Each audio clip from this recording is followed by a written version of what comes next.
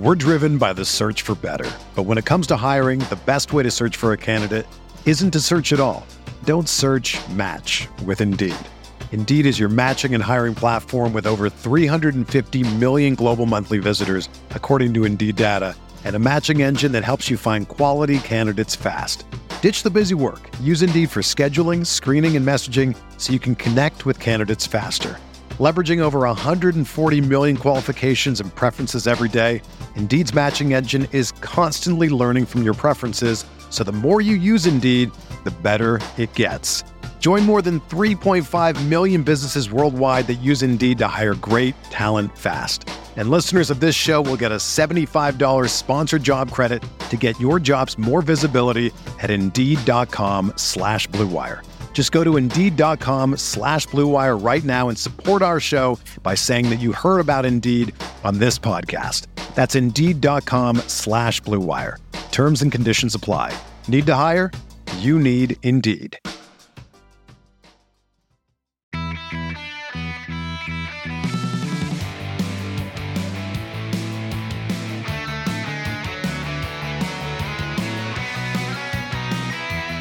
Welcome to episode 273 of the Barcelona Podcast, brought to you by the Blue Wire Podcast Network. I'm Dan Hilton, and with me today is Emil Evanesian. Emil, we've been through 2 preseason games. You ready to overreact? Absolutely. Lionel Messi is out in the world on Instagram and posting his best life after winning the Copa America. So, Emil, I do think it's always interesting, and part of this overreaction is knowing that the man who's going to basically play 90 minutes week in and week out, and maybe a little less this year because he's happy to sit on the bench, but I really doubt that. But the minute he comes back to play football, he's going to want to play football. So it's hard to tell, even from this 3-1 win over Girona, as much as most of the regulars are back in the squad, still there's no Messi, no Pedri, no Mingueza, Araujo just came back, and no Eric Garcia. So it's not fully complete yet, but we did see with the first 60 minutes, I know Memphis came off the bench, but that starting lineup of Peña, Balde, Umtiti, Piqué, Dest, Nico Gonzalez, Roberto Puig, and then Mortimer, Minaj, and Demir. It was a little bit more of players that we'll see around the first team peripheral than we did with Peque Polo and Escobar, who started up top in the next one. I do expect that Mortimer is even on top of them on the depth chart for Barca B, and he's probably in that 11, the player that we won't see at all in the first team dynamic if we do. Yeah, I mean, and then the story, I think, is Minaj wind up getting his gold and going out, and then Memphis coming in. So I think the big talking point after now 2 or 3 days of this preseason friendly, I think it's Memphis, right? And trying to figure out the way that Koeman's going to use him, because I think that's the most impactful thing. We'll talk about the individual players and the kids, but I think Memphis' positioning is the number one topic to come out of this game. Yes. So the presumptive thing is that he will be on the left or through the middle. I guess he can he can go on the right when Messi's not on the right, but that's one of those things where you only get to drift out there when Messi is elected to drift elsewhere. I mean, from what I saw of him, I mean, he looked great. And I mean, I think that's one of the things. And, you know, you and I spoke about this, and I was less than enthralled with bringing Memphis on board, not because he's not physically talented and, you know, not because he's not a quality player. It was just sort of the other fringe stuff and sort of whether he's going to be able to fairly seamlessly fit into a role rather than kind of being the spearhead of an attack, which, you know, he kind of has been at Lyon previously. I mean, I understand sort of the absence of Messi gave him a little bit of that, you know, there was nobody to kind of suck the oxygen out of the room. So he was able to kind of play as he would. And he looks fantastic. We kind of, you know, that he's a well put together sort of, he's not even stout. I mean, he's a really sturdy, strong guy. And that really jumped out at me. I mean, he's a physical profile player that Barcelona very seldom have. And I mean, very seldom have in attack. And I thought he looked great. Now, I think the question of where he actually goes is going to be a very pertinent one because, you know, there's obviously going to be Messi, and then that kind of leaves, what is it? I mean, are we saying like it's kind of as of right now, the way as the squad is put together, it's Ansu Fati, Antoine Griezmann, and Memphis sort of vying for the other 2 spots in attack. I guess the question becomes who sort of fits where. Theoretically, I guess you could put Memphis on the left, and you could play Griezmann down the middle, but you don't want to relegate Ansu Fati to the bench. So I mean, I think that's where it gets a little bit sticky. Yeah, I mean, I think we saw what we will see. I think Memphis is going to play up through the middle in this kind of setup, with Callado playing in a much more of a free role that we actually got to see him with in the previous preseason match. In the preseason, the first one against Nastic, he was playing mainly as an interior, mainly as a right interior, trying to push forward onto that left foot, which was an odd combination for him to try to assume that space. And then against Girona, we saw much more of him on the right wing, defending on the right wing, and then having the ability to cut in, not even Messi-esque, but Callado-esque, as he did with Barca B. And then Memphis and Griezmann. Griezmann, I want to say that he was on the left wing, but he was defending via the left wing to the center, and then he was trying to make runs basically along the back line, no matter where he could get in, but also dropping a bit deeper than Memphis was. Memphis did drop deep at times, but that was only when the ball was being played to him, and then his momentum was almost bringing him backwards. It wasn't necessarily hold-up play. Now, he physically does have the ability to potentially hold up the ball, but I don't think that's going to be something that Barcelona is going to look to very often. That said, his runs in behind were actually what surprised me. He didn't do that as much with France. I mean, rather in France with Lyon or with the Netherlands national team. But clearly, I think the instructions were, I know Messi isn't here, but imagine if he is, because the runs that Memphis was making is with the notion that Messi will be dropping deep as he does to try to look to spray a ball in. And we saw last year that those runs in behind that Messi would deliver dimes to, if it wasn't Griezmann, it had to be De Jong for parts of that season. And so this idea that both Griezmann and Memphis, if are on the field at the same time, would occupy that space. Same thing with Fati. That also, for me, on the reverse side, it sets up your defense rather well and does a better job of creating fortitude on the counterattack when you can trust in two of your three forwards to make those runs in behind. And even Messi, though, he'll make that run for Busquets with a combination that it seems like after a decade, nobody has figured out how to stop. And so I do look at some of those balls and runs that Memphis made, and I think, well, who was the player in that Busquets role that's going to be delivering those balls? And that's Pjanic, and that's not his game. So he wasn't really looking, that being Pjanic, to deliver balls up over the top. And not really De Jong either. That's not necessarily who he is, but who that is Busquets, and who that is Messi. So I would not be surprised in the setup that Koeman ran out, at least against Girona, with Memphis making his debut. And it could have something to do with the fact that Fati's not healthy and Dembele's not healthy and Messi isn't playing. So that could change the calculation, sure. But with the way that it was set up and the way that Griezmann and Memphis were rolled out there along with De Jong and Pjanic, I believe that Barca could run a bit of, and we've seen now a 4-3-3 both matches. So I think you could see what would be, I guess, a 4-3-1-2, I think you'd call that, with Messi being the one underneath Memphis and Griezmann. So it would be a little bit of a variation to what we're used to, but it would help in defending against counterattacks, and it would not only allow, I think that's the only way that you get the space that Griezmann, Memphis, and Messi all desire. Well, I think it is that too, because, we've kind of talked so much about how, Messi has the orbit, and wherever he goes, there are at least two defenders sort of explicitly dedicated to him. And then on top of that, everyone is kind of hedging that way and shading, and all the attention is that way. So I think by pulling Messi, a little bit further away from the back line on occasion, you do kind of not only take the defenders that are tasked with trying to hang with him, but also everyone else, sort of their attention has to be cast a little bit away. And so even if they're only at kind of 80% full attention on their actual backline duties, that creates, I think, enough of an opening and enough, not quite chaos, but sort of, it kind of takes enough of their mind off of the task at hand for, guys who are as talented as Memphis and Griezmann to really attack and carve up those back lines. Yeah, and I don't want to read too much into the performance of Griezmann, of Messi. Same thing with Piqué and Dest. The players that will be in the first team, I think they understand, intrinsically as players, they understand that this is a build-up, that now they'll go to Stuttgart, and then they'll go to Red Bull Salzburg, and then it's the Juan Gamper Trophy. So there's still a bit left to play, and obviously your captain isn't even in training yet. Again, he's posting workouts with his wife and swimming pools and all those different things. So Yeah, I mean, it's those players that have something to fight for. And that's kind of how I viewed this match in particular, of which players are clearly fighting for something and have something to prove.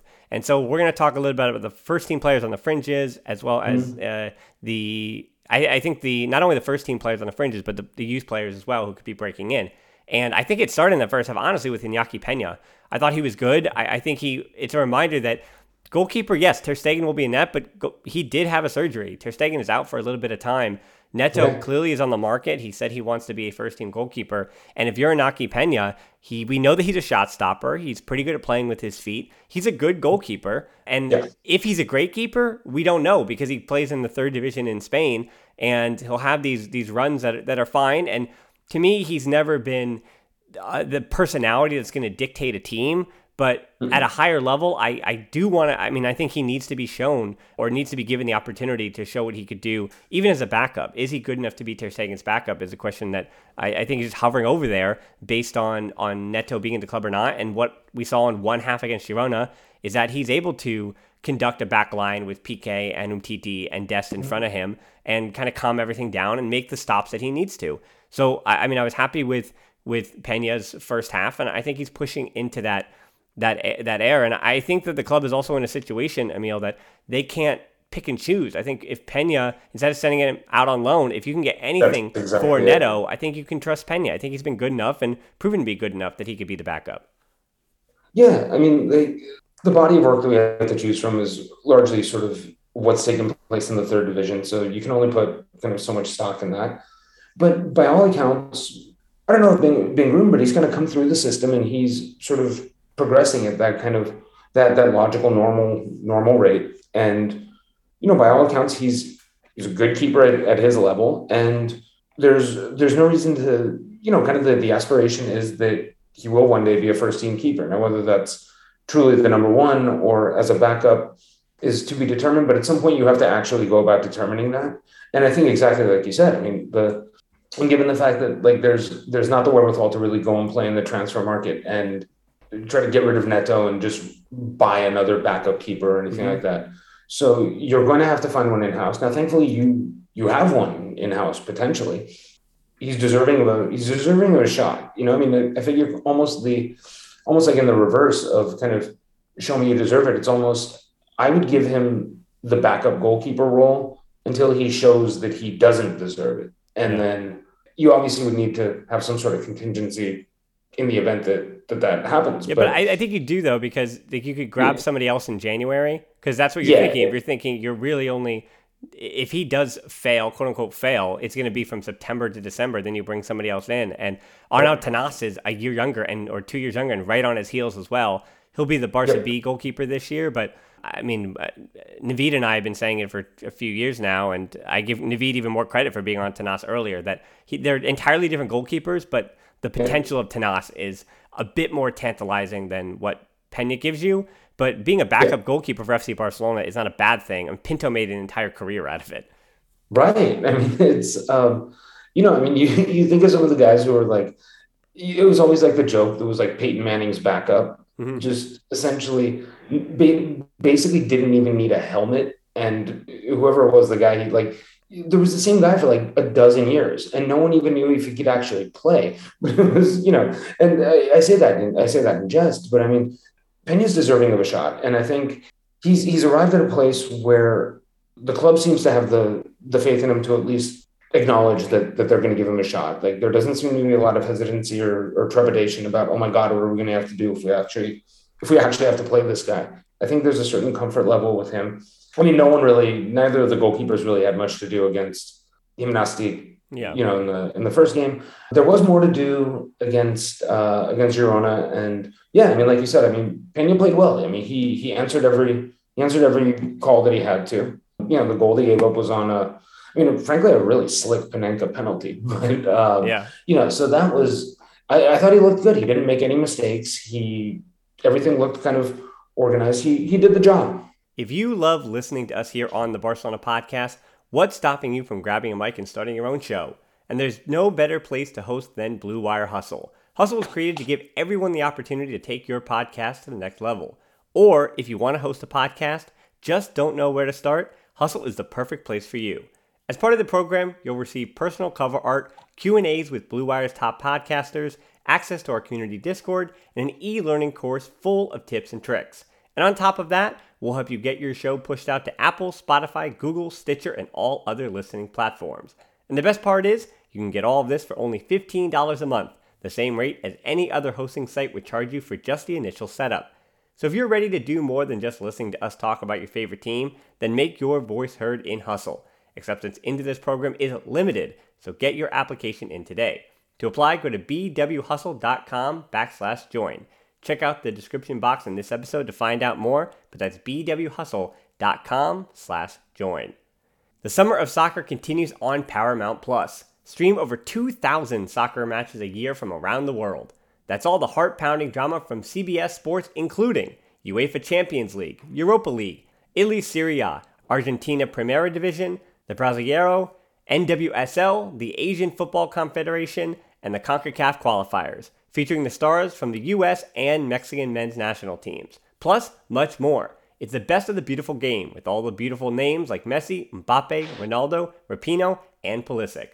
Be part of the excitement as champions are crowned and history is made. The world's game lives here on Paramount Plus. Visit ParamountPlus.com to start your free trial and stream every match live. We're driven by the search for better. But when it comes to hiring, the best way to search for a candidate isn't to search at all. Don't search, match with Indeed. Indeed is your matching and hiring platform with over 350 million global monthly visitors, according to Indeed data, and a matching engine that helps you find quality candidates fast. Ditch the busy work. Use Indeed for scheduling, screening, and messaging so you can connect with candidates faster.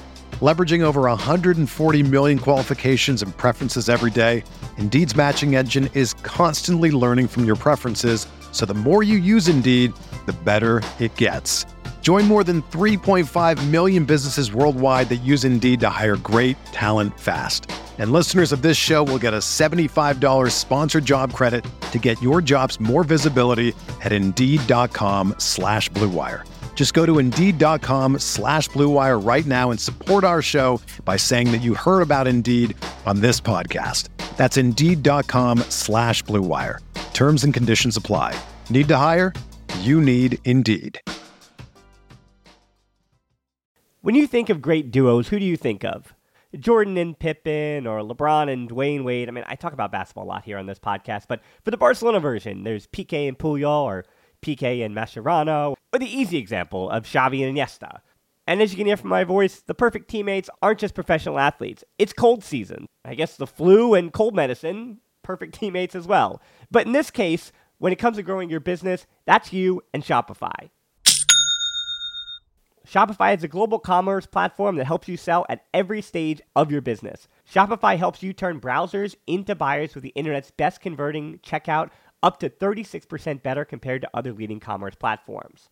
To be honest, I've been doing this show long enough, and as I mentioned, it's cold and flu season. You hear it in my voice, especially during the holiday season. So whenever it comes to this business, anything that I can set up and kind of have working in the background that I know and can trust is just plugging along without my attention. Those are the things that I really value at this point. So when my brain is foggy and all I can do is manage to turn on the microphone, talk to the guest, or just talk to myself and get out a piece of content, everything else, having that all automated or working in the background, that's been important to keeping me sane. And that's the thing about something like Shopify. What I do love about Shopify is how no matter how big you want to grow, Shopify gives you everything you need to take control and take your business to the next level. So no matter how big or small, how good of a month or how bad of a month, things are just the same working in the background. Shopify powers 10% of all e-commerce in the US, and Shopify is a global force behind Allbirds, Rothy's, and Brooklinen, and millions of other entrepreneurs on every size across 175 countries. Plus, Shopify's extensive help resources are there to support your success every step of the way, because businesses that grow with Shopify. Sign up for a $1 per month trial period at shopify.com/tbpod, all lowercase. Go to shopify.com/tbpod now to grow your business no matter what stage you're in. Shopify.com/tbpod. Yeah, let's move ahead to the fullbacks here. Now, I think they all work in tandem because the new contract news this week and the foursome, if you will, of Piqué, Roberto, Alba, and Busquets, we know about those salary reductions. Those have been highly publicized, that those four are being asked to take reductions. And it seems like with Roberto's salary reduction, it also seems to be a 2-year extension that is apparently the one being rumored out there. And then Alba, it's being said that he's not accepting that salary reduction. He doesn't want it, yeah. Right. I think that those negotiations are just beginning, and he will budge a little bit more, but I understand the leverage that Jordi Alba has as opposed to in Ilaix Moriba, who I don't think we're going to have time today to talk about Ilaix and his contract stuff, because there's not really any new updates other than the fact that he's getting abused on social media again, which you can go back to almost every time I talk about Ilaix Moriba. I've been very outspoken about just the way that we speak about, the way that even people who aren't giving abuse speak about Black athletes. And you can go back to the interview I did all the way with Kevin Williams last summer, and I think they're the ways that we can speak about these athletes too, that do help them understand their place. They're their larger place with the fan base, and hopefully we can help them ignore, or best ignore the way they can, the abuse they get online. But yeah, I mean, real quick for you, Emil. It's astounding, and it's not astounding. Well, yeah, it's not surprising. It's zero surprising the abuse he gets, but it's disgusting every time. It's grotesque. It is just, it's so unnerving and kind of disheartening. Like when you see this, and it's just kind of, and it happens. You see it all the time. It happens with clubs in England. It's happening here, and it's like this same just ridiculous cycle of like the most horrific part of the fan base piping up. I mean, I've seen some of the stuff that he's gotten and everything. I mean, just some of the stuff that I saw was, I mean, people were just, I mean, it was in a comment section. None of it was actually directed at him, some of the stuff that I saw, but it was a lot of, well, fine, let him go. Like, he doesn't want to say it, like everyone, the notion that he might move to another, he might move to another club because they're willing to offer him double the salary. And, I mean, I understand that there's this mentality of, you play for FC Barcelona, there is no, greater honor in the sporting world and, everything else. But at the same time, like, he's an individual guy who's managing his life and his career, and he's a promising young player. And if there's a situation where there isn't a, sort of a clear-cut path for him, or, there's any kind of doubt, and there's another big club that's saying, look, we will pay you more money and we'll give you a clear-cut path to playing. Yeah. For anyone to pretend that they're in their right mind, for not only failing to kind of understand that just as a person with a life and a family and a career, but also to then rail against a young guy who is entertaining this option. I will never understand how, I mean, these are presumably like grown people who dress themselves and feed themselves and have jobs. Well, my only slight little disagreement is about whether he's guaranteed playing time elsewhere. I think the confusion is that at FC Barcelona, he actually does have a clearer first path as an 18-year-old than he would at some of the other bigger clubs that are coming after him. But that said, to your point, yeah, absolutely. That as I kind of say often, that these racist remarks and the ways that the ways that people hide behind a keyboard, they're unsurprising, but I also want to make sure that I don't normalize it, that I waste our listeners' time by telling you that it's upsetting me every time, not for my own gratification, but just for the fact that I just need us to all be continue to be uncomfortable with the idea that there are way too many of the people in our lives that we may not know who they are, but they're hiding behind a keyboard. And so, I mean, the more that we can speak about this inherently, like if someone who does that is listening to this podcast, I hope you're just thinking about that. I hope you look in the mirror because you had me waste more of your time. I hope you fast forwarded me just because it's going to happen every time. Every time I hear this, I'm going to say how disgusting it is. And that winds me the case. And until there's... It deserves to be said. It needs to be said. I mean, and until there's... Of all the stuff that we reiterate just in our lives and just in talking about sports and stuff like that, like that's a drum that we can keep pounding, Yeah. I mean, I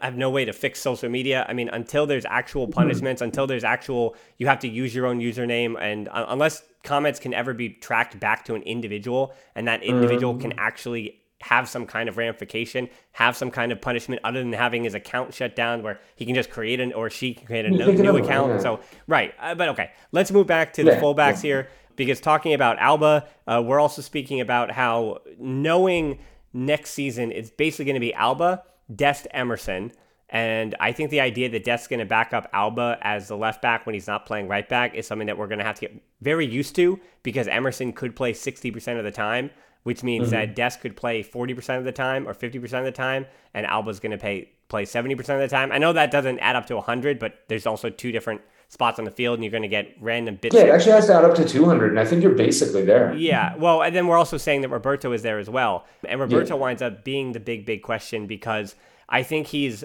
better as a midfielder, but he's so far down as Levon and I, this is almost rehashing a bit of what we did last week with Roberto and Demir and things, but Roberto is 5th or 6th on the depth chart at this point as a midfielder, but now he's also 4th on the fullback chart, and now he's going to get a 2-year extension. I know everyone says, get Roberto out of my club. He's a player that is never going to get a compliment anymore. He's done. He can't ever achieve. He can't ever do anything, but he does make some runs into the box. He does serve a purpose. He does work hard as a midfielder. I think if he only played midfield, he would get a lot less hate than he does if he's playing a fullback, especially if he was a bit player. But because he has regularly started in 85% of all matches over the last 3 to 4 years, that's the reason he gets hate, because I don't think he's, and I think we all agree that he's not to that level.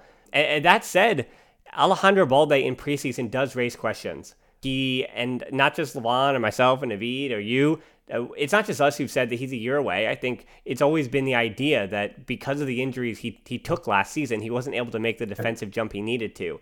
Now, I'm optimistic at the fact that playing next to the likes of Lenglet, Mtiti, PK, and these first-team players, defensively, his positioning has been better. And I don't know if that's because of their organization, their leadership, but there is something about his teammates improving that has also improved the way that I think he's able to position himself on the field. So I think that the idea that he couldn't get some first team minutes, and Roberto won't be moved now, Dest won't be moved, he turned down Bayern Munich. So I think the rotation of 4 is set at the fullback position, but if Balde does break in some regard, I'm pleasantly surprised in the preseason to see just how comfortable he does look. And against Girona, he wasn't just good because he's a young player. I thought he was one of the good players in that game.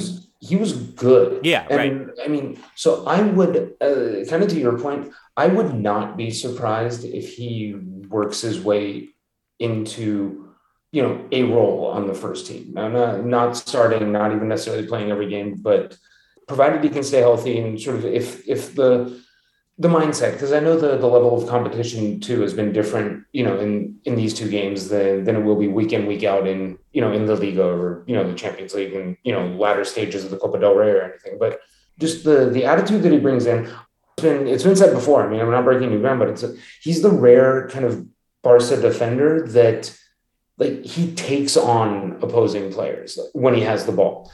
And he does it in a way, like he does it in a very kind of innate, self-assured way. It's almost, obviously, sure, he was taught this at some point.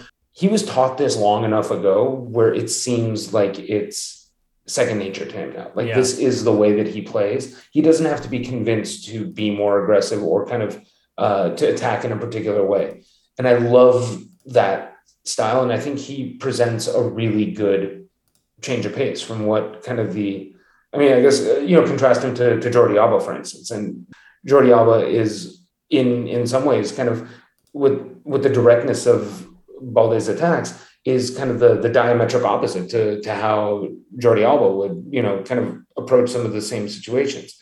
And I would like to kind of encourage Balde and kind of let him kind of take root and kind of see what kind of player he can blossom into. Because I think in terms of, physical ability, he's got everything you need. I think the point that you brought up too about him being better when he's surrounded by better teammates, I think that is, some players are like that. And, they kind of, there's a peace of mind that comes with knowing the guy playing beside you is experienced and, fully competent, and he can hold down the fort there. Yeah. And the guy who's coming in to fill in for you when you kind of, if you make a run forward, that he knows what he's doing to, a very, very high level. And so you can kind of focus on your role and kind of performing your functions and not also thinking, oh man, if I get caught out of position, what happens here? Yeah. And so I do think there's a little bit of that,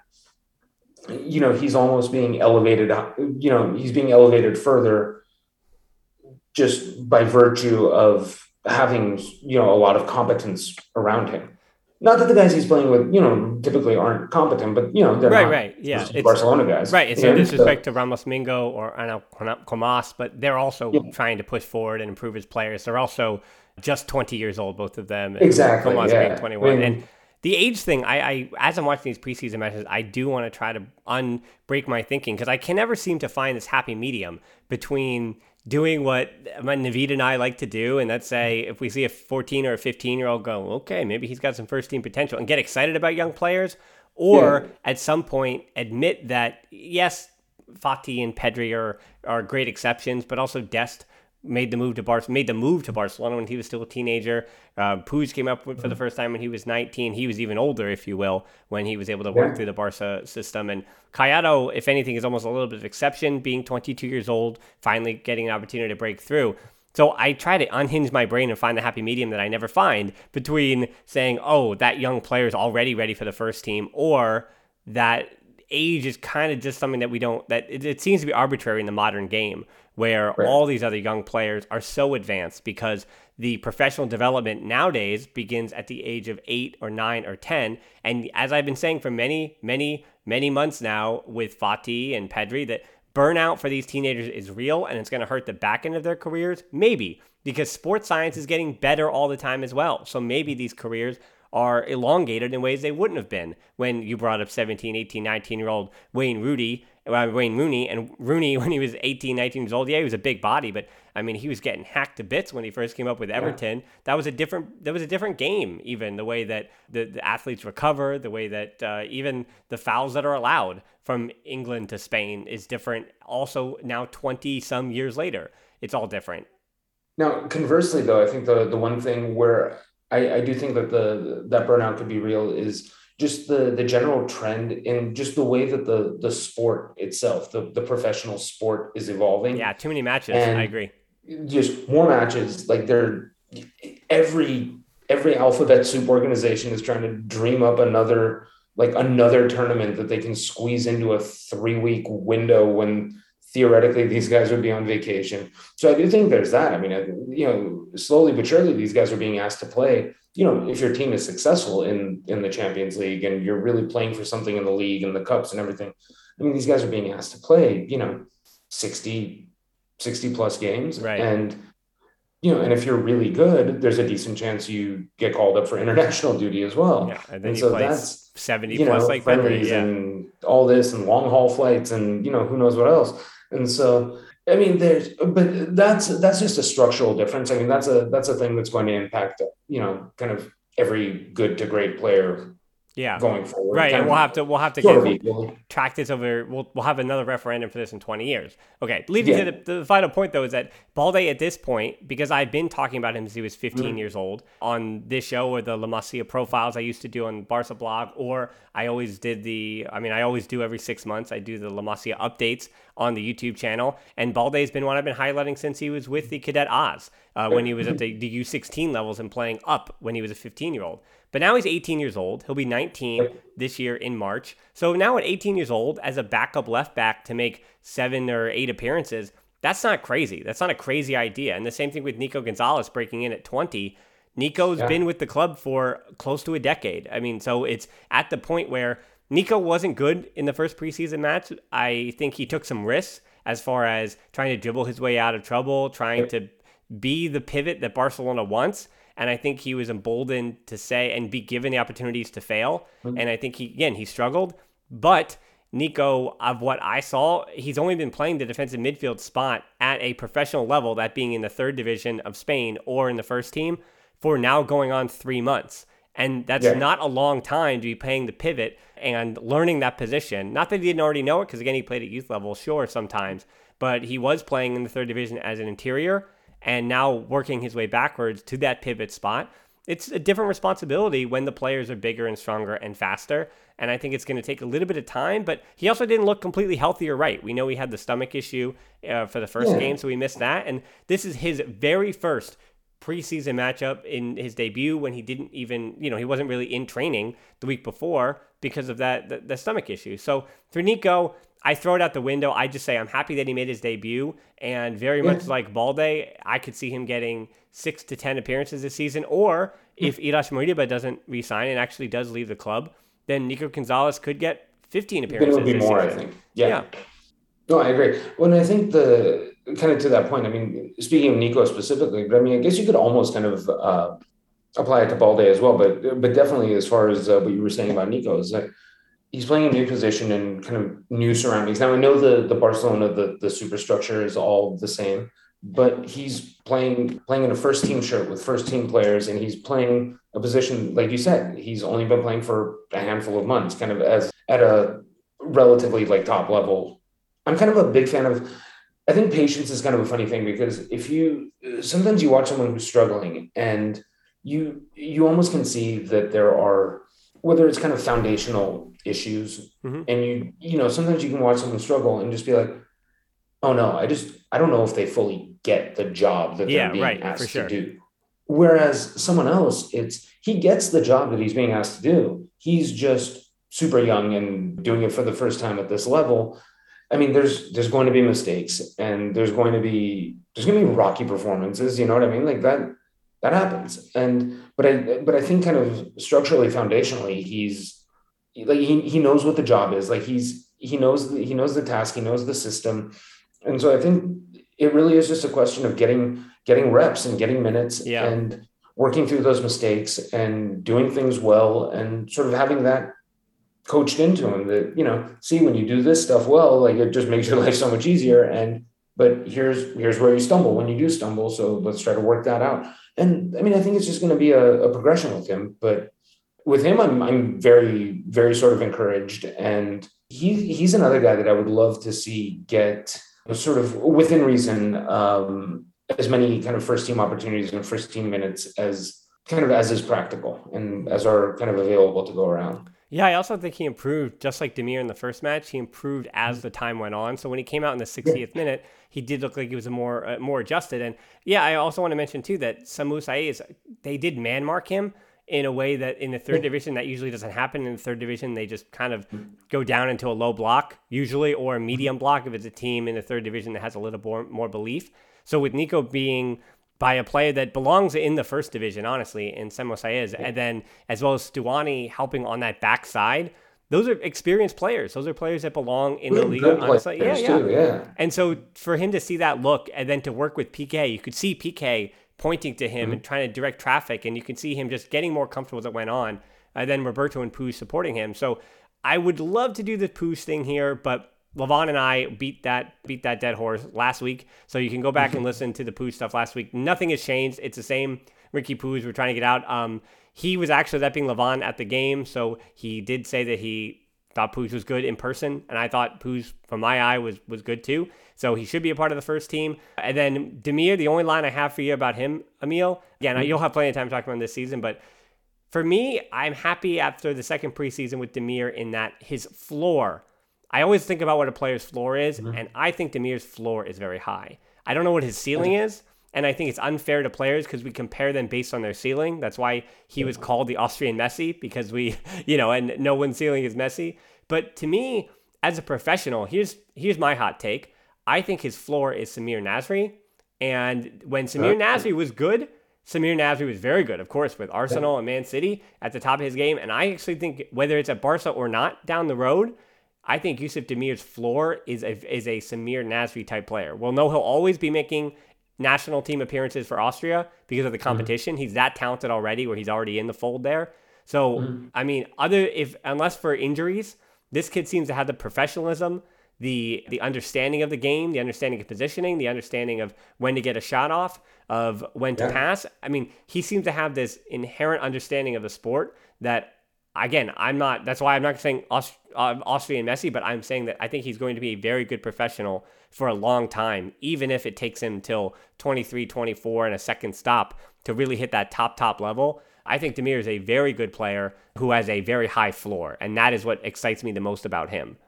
Yeah, I feel the same way. I mean, I think he just, it always kind of comes back to this sort of thing. Like, it's kind of when you're talking about floor, it's just, he seems like a guy who knows the things that he's trying to do and the things that he's meant to be doing. And it always just comes down to the question of kind of finding that, getting the Rubik's Cube right, and just kind of, understanding when to be aggressive and exactly how to be aggressive and which passes to make and when to just kind of rein it in and be conservative for a particular passage of play and things like that. I've enjoyed, in these very brief stints that I've seen so far, I've enjoyed watching him play. And I think, his talent is apparent, and like he plays hard, he doesn't, for someone who's been called the Austrian Messi, like he doesn't, his MO doesn't seem to be almost like swanning around the field trying to just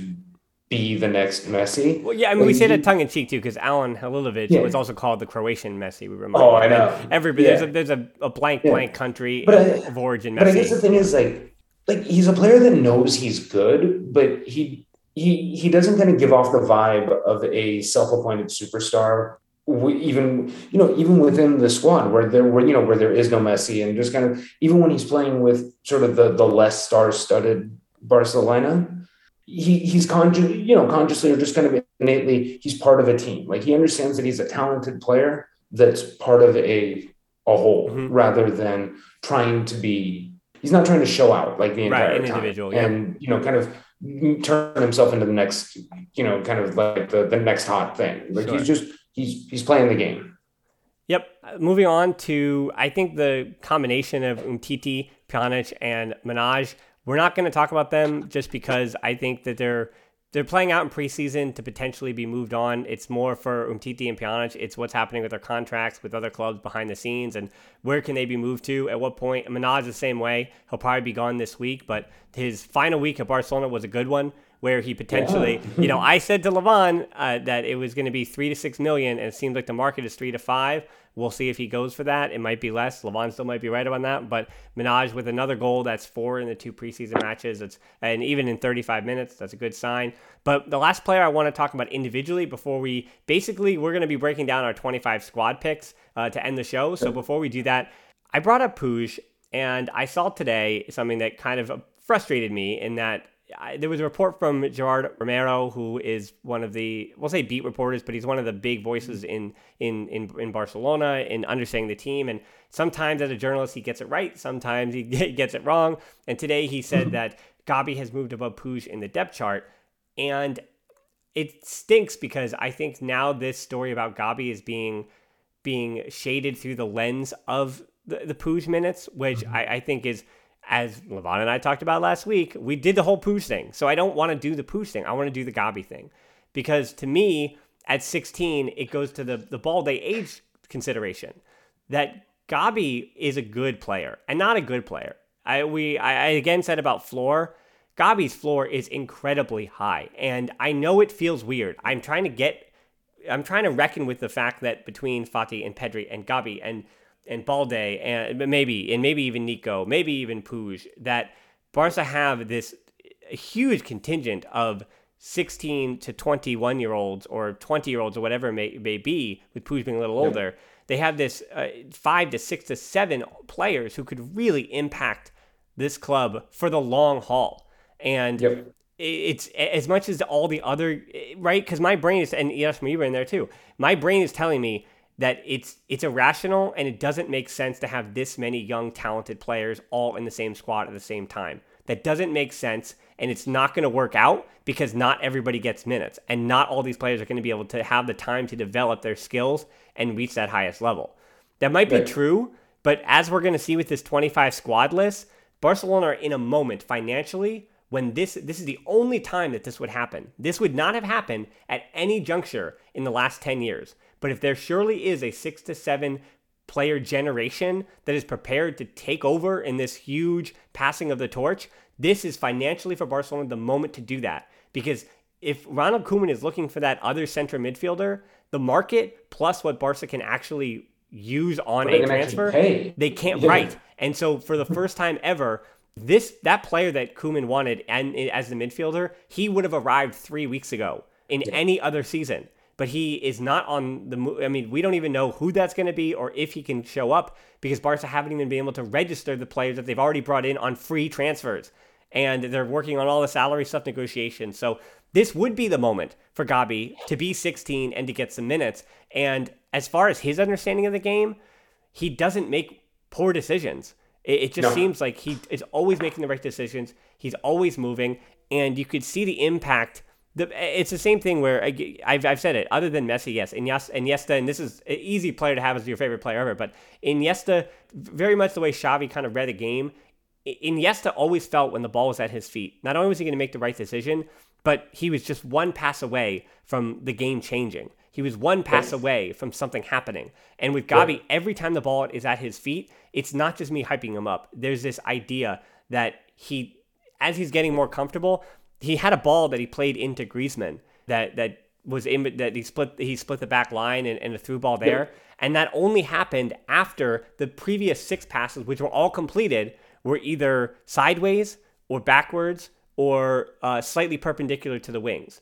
And then at that moment, it looked like he was going to do the exact same thing. He winds up turning on the ball and playing that ball immediately. So it's that he didn't get into the habit of playing that same backwards ball or that lateral ball to keep the ball moving. He does that. He keeps the ball moving the way that we expect the top La Masia players to do. But then he's also, he uses those patterns to lull the opposition into this belief that he's going to do something, and then he does something else that his teammates, if they're prepared for. Yeah, he kind of creates gaps with... Right. And with the other team's relaxation. Yeah, and if he was 22, 23 years old, I mean, I'd be screaming from the top of my house to all my neighbors who don't care that, hey, this kid needs to be in the first team. But because he's 16 and he's going to be 17 in a few weeks. So, right, what's it between a 6 and a 7? Because I'm a 17-year-old, well, it makes a little more sense. But as a 16-year-old, like, man, that's young. That's like Cadet A. Usually players are playing into Cadet A at 16. And he's good. He's really good. And I think that really good. His talent says that he should be around the first team. He's, I guess, like the most extreme example. And sort of and if you can't tell, and I think we're probably going to get into this momentarily, so there's a couple of things. Like you said, there's this moment that Barca are in, both because of all the financial kind of the restrictions and all the hamstringing that's happened there. While the old guard are still capable and good, and in some cases great and very great, you have kind of that old guard, the recognizable sort of backbone of what Barca has been for the past like decade or dozen years. Those guys are at some point or another aging out. And I mean, you can even throw, what is it, like Antoine Griezmann's plan is to play 2 more years in Barcelona and then go to MLS and sort of do his thing there. And so there's very much, I mean, there's probably any number of, anywhere from 3 to 6 or 7 players who, even if they're not moved out this year because of the financial reasons, within a couple of years, within 2 or 3 years, are going to be very much at the final stages of their careers, if not, retired already. And you have this chance, and this handful of guys, I mean, in my estimation, I guess it's maybe 6 guys who are potentially, any one of them individually has the potential to be, a star or a superstar.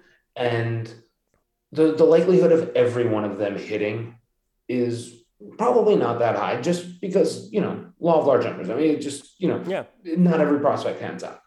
I do think that you can it's a generation to dream on. And it's the sort of thing where if 3 of these guys hit, and you have this situation where 3 of these guys from 17, 18, 19 years old are playing together at Camp Nou, and they know that pressure. They know that, the pitch there has become their office since they were teenagers. And I recognize that it might not happen, but very rarely do you even get a chance to sort of buy that lottery ticket. Yeah. And I mean, I'm, maybe it's more my it's like my gambler's heart showing, but part of me is just, why not see if, you catch lightning in a bottle, again. I mean, look at the generation that just happened. Like, it would have been very easy to, sort of veer away from certain things. But I mean, give it a shot. And also the good thing is financially you have cover. No one can accuse you of being cheap because you're literally forcibly not allowed to spend money. Yeah. I mean, I'm looking at not even generationally, but these players, I mean, Gavi and Araujo are almost 5 years apart, but we do consider them in the same generation because they're breaking through in the same 2 to 3 year window. But realistically, I think it's Nico, Demir, Balde, and Gavi.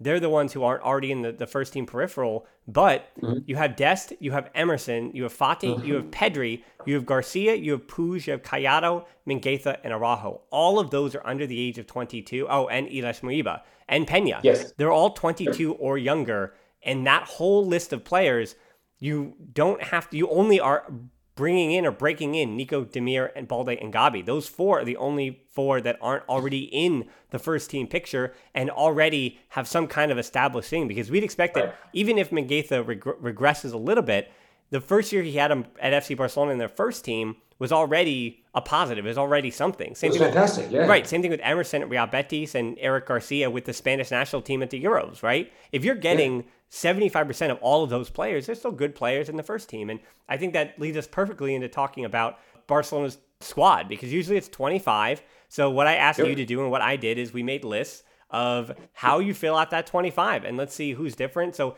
I said that I had 19 locks in my 25. You had 16. So give me your 16, and I want to see how they compare. So I guess go slow, take about a second to read each, but go ahead. Okay, so I'm going to try to kind of do it by position. I sort of I freestyled it a little bit, so I didn't end up doing perfectly by position. But so, we have Ter Stegen, and I included Iñaki Peña in my, as the backup, as the first team backup, just kind of breaking camp. Partly because I think we talked about, Neto, his future is uncertain and he wants first team football. And, and then going from there, I have Piqué, Serginho Dest, Araujo, Emerson. So now we get into, and I have Eric Garcia in there as well. Now we're getting into the sort of the Umtiti Lenglet territory where I didn't put them on the locks, not because they wouldn't be sort of in a vacuum, but I know they're also kind of there's some of the financial fat that is sort of that is desperately trying to be cut. Right. So, we don't know if they're for that actually reason, going to be. I did not include them. And then elsewhere, we have Busquets, Messi, Pedri, Frankie de Jong, Memphis, Kun Agüero, Collado, and Ansu Fati. Did I get everybody? Did I say Mingueza? Because Mingueza's on there too. Okay. So that's my 16. Okay. So I see the 3 that I had that you didn't is, even though Alba is going through his salary stuff, I had him as a lock just because I don't see how that negotiation doesn't get done, and they don't lower that because of Barcelona, their left back situation. Due to Dembele's injury, I have Dembele as a lock because even though his contract is up next summer, Barcelona with him injured is not in a position to sell him. So now they're at a point where it would behoove the club to renew him and then sell him. That's probably what's going to happen, whether he's sold in January. But it seems like they're moving on. No matter what, renewing him is good for him and for the club, because that means the next club is going to pay him that wants him. But if they're able to negotiate something that another club would be willing to pay so he can move on, it might be best for everybody involved. So that's why I said Dembele is a lock for the squad, because I can't see him leaving now based on his contract situation. And then I also included Puig because I do understand the argument, but I just think with the amount of, if that other center midfielder doesn't come, especially since Ilaix Moriba is not on that list, and the other center midfielders we mentioned were already Nico and Gavi, that's why I put Puig on that list, because even if he sees Roberto as a midfielder above Puig, and I can't imagine that Callado is above Puig on the depth chart either, because if he was, he would have been last year. Yeah. So that's why I had Puig in there, but I totally understand the argument. So, I mean, we're going to use my judgment there to take us to 19. So that means that, and I add the caveat that 29 through 32 on my list, so Pena wasn't actually in my 19 either. That's why, if you're trying to do this on the fly, you actually didn't mention Roberto, did you? No, so I will add Sergio Roberto to mine. Like I had kind of jotted his name elsewhere on there, and I didn't make the neatest of lists, but Okay. I meant to kind of put him on there because his contract situation got sorted out. So that Right. was the delineation between him and Jordi Alba being, not that Barca would actually want to get rid of him or that he would want to leave or anything like that.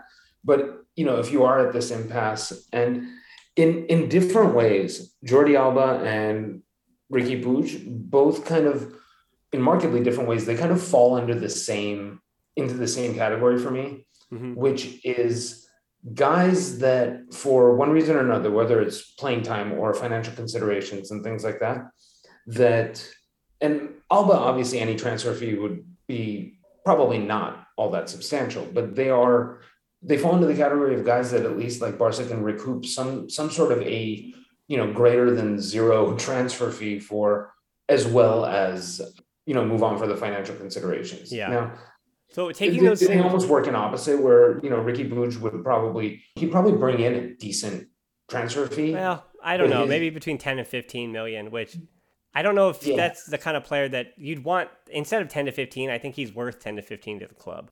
I don't know. right. And so he would kind of bring more money than his salary would save. And Alba's True. almost like the opposite. He'd bring probably a nominal transfer fee, but clearing the decks, would Yeah. kind of ease some of the financial pain. So with that list, it takes us to 20 with what we have discussed here. Now, Nico Gonzalez, Demir, Balde, and Gavi were not in that because I want to remind everybody that they're going to be registered with the B team and they can make a number of appearances with the first team being with the B team. So they will probably, that four, I can almost guarantee you that four unit will get Champions League numbers as Mingueza did last year before he was ever called up even. So I was actually surprised when Mingueza got a first team Champions League number early on in the season, but he did. And so I think Nico, Demir, Balde, and Gavi will. But it's better for the club to register them as B team players. And if they have to reevaluate that, say in January, then they will. Or they will become first team players based on the objectives, let's say, in their contracts. And so that those will take place once those objectives are reached in the contracts. They'll become first team players almost automatically, and then they'll be registered as such. So that's why I'm saying they're going to probably start the year, certainly register with Barca B instead of registering with the first team because it's helpful to do it in that way. So here's the place where we end the show. Because the one point I wanted to make, so I had those four I didn't have them on my sort of locks for the team list, but I had them on my third list, which was sort of, the kids that could make a splash. And, but I kind of have like stars next to each of them. Yeah. In terms of if you can free up a little bit of wiggle room and just kind of clear out one or two veterans and, in the midfield and, here and there, I would be just wildly enthusiastic about getting those guys exposure and experience and kind of letting them do what they're going to do and seeing kind of if you have a star or a superstar in your hands. Yeah. And so the final point is I have now 21 through 29. So the accumulation of 10 players that will fill out the remaining 5 spots. So there are so many players. So I know for everyone who says, Roberto, get him out of my club. Busquets, too slow. PK, too slow. The reason we did this experiment is to remind people that Barca don't even have that many players. I know you want, again, Nico and Demir and things, but that the ones that everybody trusts, and we even named 4 players that everybody on the internet at least seems to say, I can't handle that person at my club. I hate them so much. Get them out, right? And we're still just at 20 players. So of Lenglet, Umtiti, Griezmann, Coutinho, Braithwaite, Pjanic, Ilaix Moriba, Ray Minaj, and Neto, you'd expect that 5 of them will probably still be registered with the first team and still be at the club in 3 weeks or, whenever it's up. Yeah, so in a month's time. And so that's why you look at Lenglet and Umtiti. I think Lenglet is going to be at the club next year. I think I'd put it at 88% that Lenglet is still going to be a first team member. I think Griezmann, the reason why you're seeing the salary reduction rumors now is because I think that Atletico Madrid swap with Saul, when you look at how much Griezmann makes and the clubs that can afford him, I think that was the only lifeline. Unless something else comes from out of the blue or from the top rope, Griezmann... Well, he doesn't want to go to PSG. I mean, PSG Right. had interest in him, but he himself, I think, doesn't want to go there. Right. He wants to stay And at Barcelona. And if he's making that much, yeah, mhm. the club might say, hey, if you really want to be here, we need a salary reduction. And maybe he will do that because he makes as much as he does. But yeah, you're talking Lenglet. I think Griezmann will still be around. When even speaking about Aguero coming to the club, I can see with Ray Minaj getting sold, maybe Brathwaite is still on the bench there. And then the same thing with Irash Moriba. This is not done. I know they're going through negotiations, but it's not done yet. So I almost, until he's gone, I consider him a member of the first team because he will be with the first Right. team if he stays. And so that even is only 4 players. So that means that one of Umtiti, Coutinho, Pjanic, I think Ray Minaj will be sold. And then Neto, if there's a third goalkeeper and they can't move him. But if they don't move him, you're expected to have Iñaki Peña. So even with the 4 that I mentioned, we're at 24, right? So do you think Umtiti, Coutinho, Pjanic, or Neto, one of those 4 will even continue on at the club, thinking that Ray Minaj is out? I think so. And I mean, I think You can get rid of Brathwaite too, because I kind of forced that add-on just because Brathwaite got me to 24, and so did Ismail Iba. Right. Those 2 got me to 24. Without them, we're at 22. No, I think Braithwaite, so this is where it comes down to the situation of, I mean, I actually, not as a first team Barcelona player, I feel like I don't want to open myself up to that. I kind of like Braithwaite as a player. You know, I mean, I feel like me he too. just kind of being thrust onto the Barca team, sort of almost being like shoehorned in when he was brought in and everything, kind of invited a level of scrutiny that I think he never asked for and kind of, he doesn't deserve. I think he's like a perfectly fine player. And that's why I think the only reason I think he's likely to be gone is I think that he can be had by, he's not the kind of guy that has to go to a Man United, Man City, or PSG, Right. or, there's a far larger range of clubs where he can go in and make a contribution and be probably, possibly even be close to a sort of a mid-table star rather than sort of a top of the table, role player bench guy.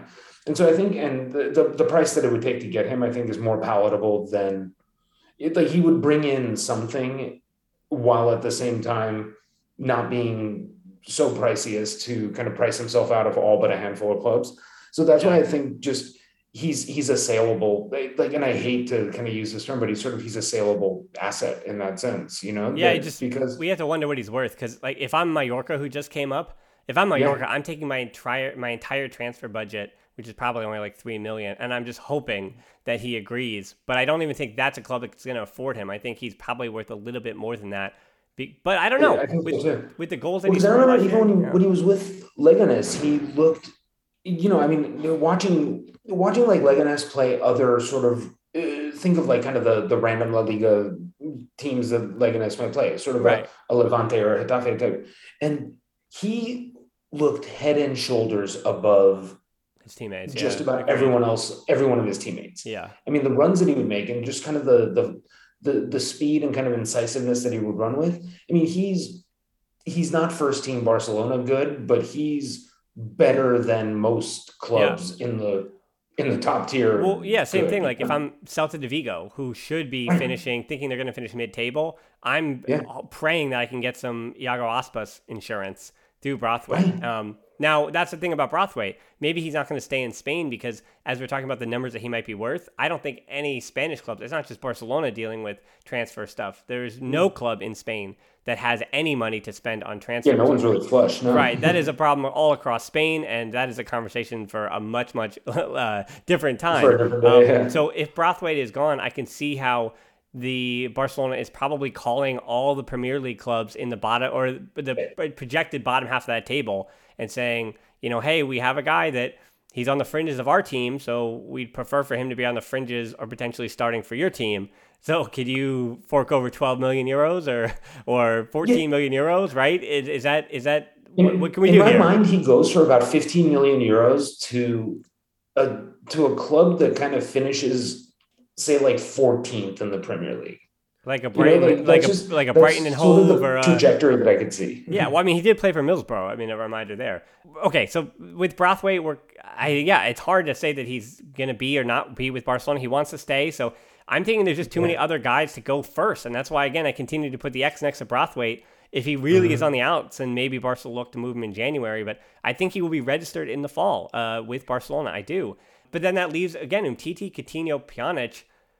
Do you think any of those three? I mean, again, to get us to 25, that was the goal, was to get us to 25. And 25 is not set. It's not the La Liga limit.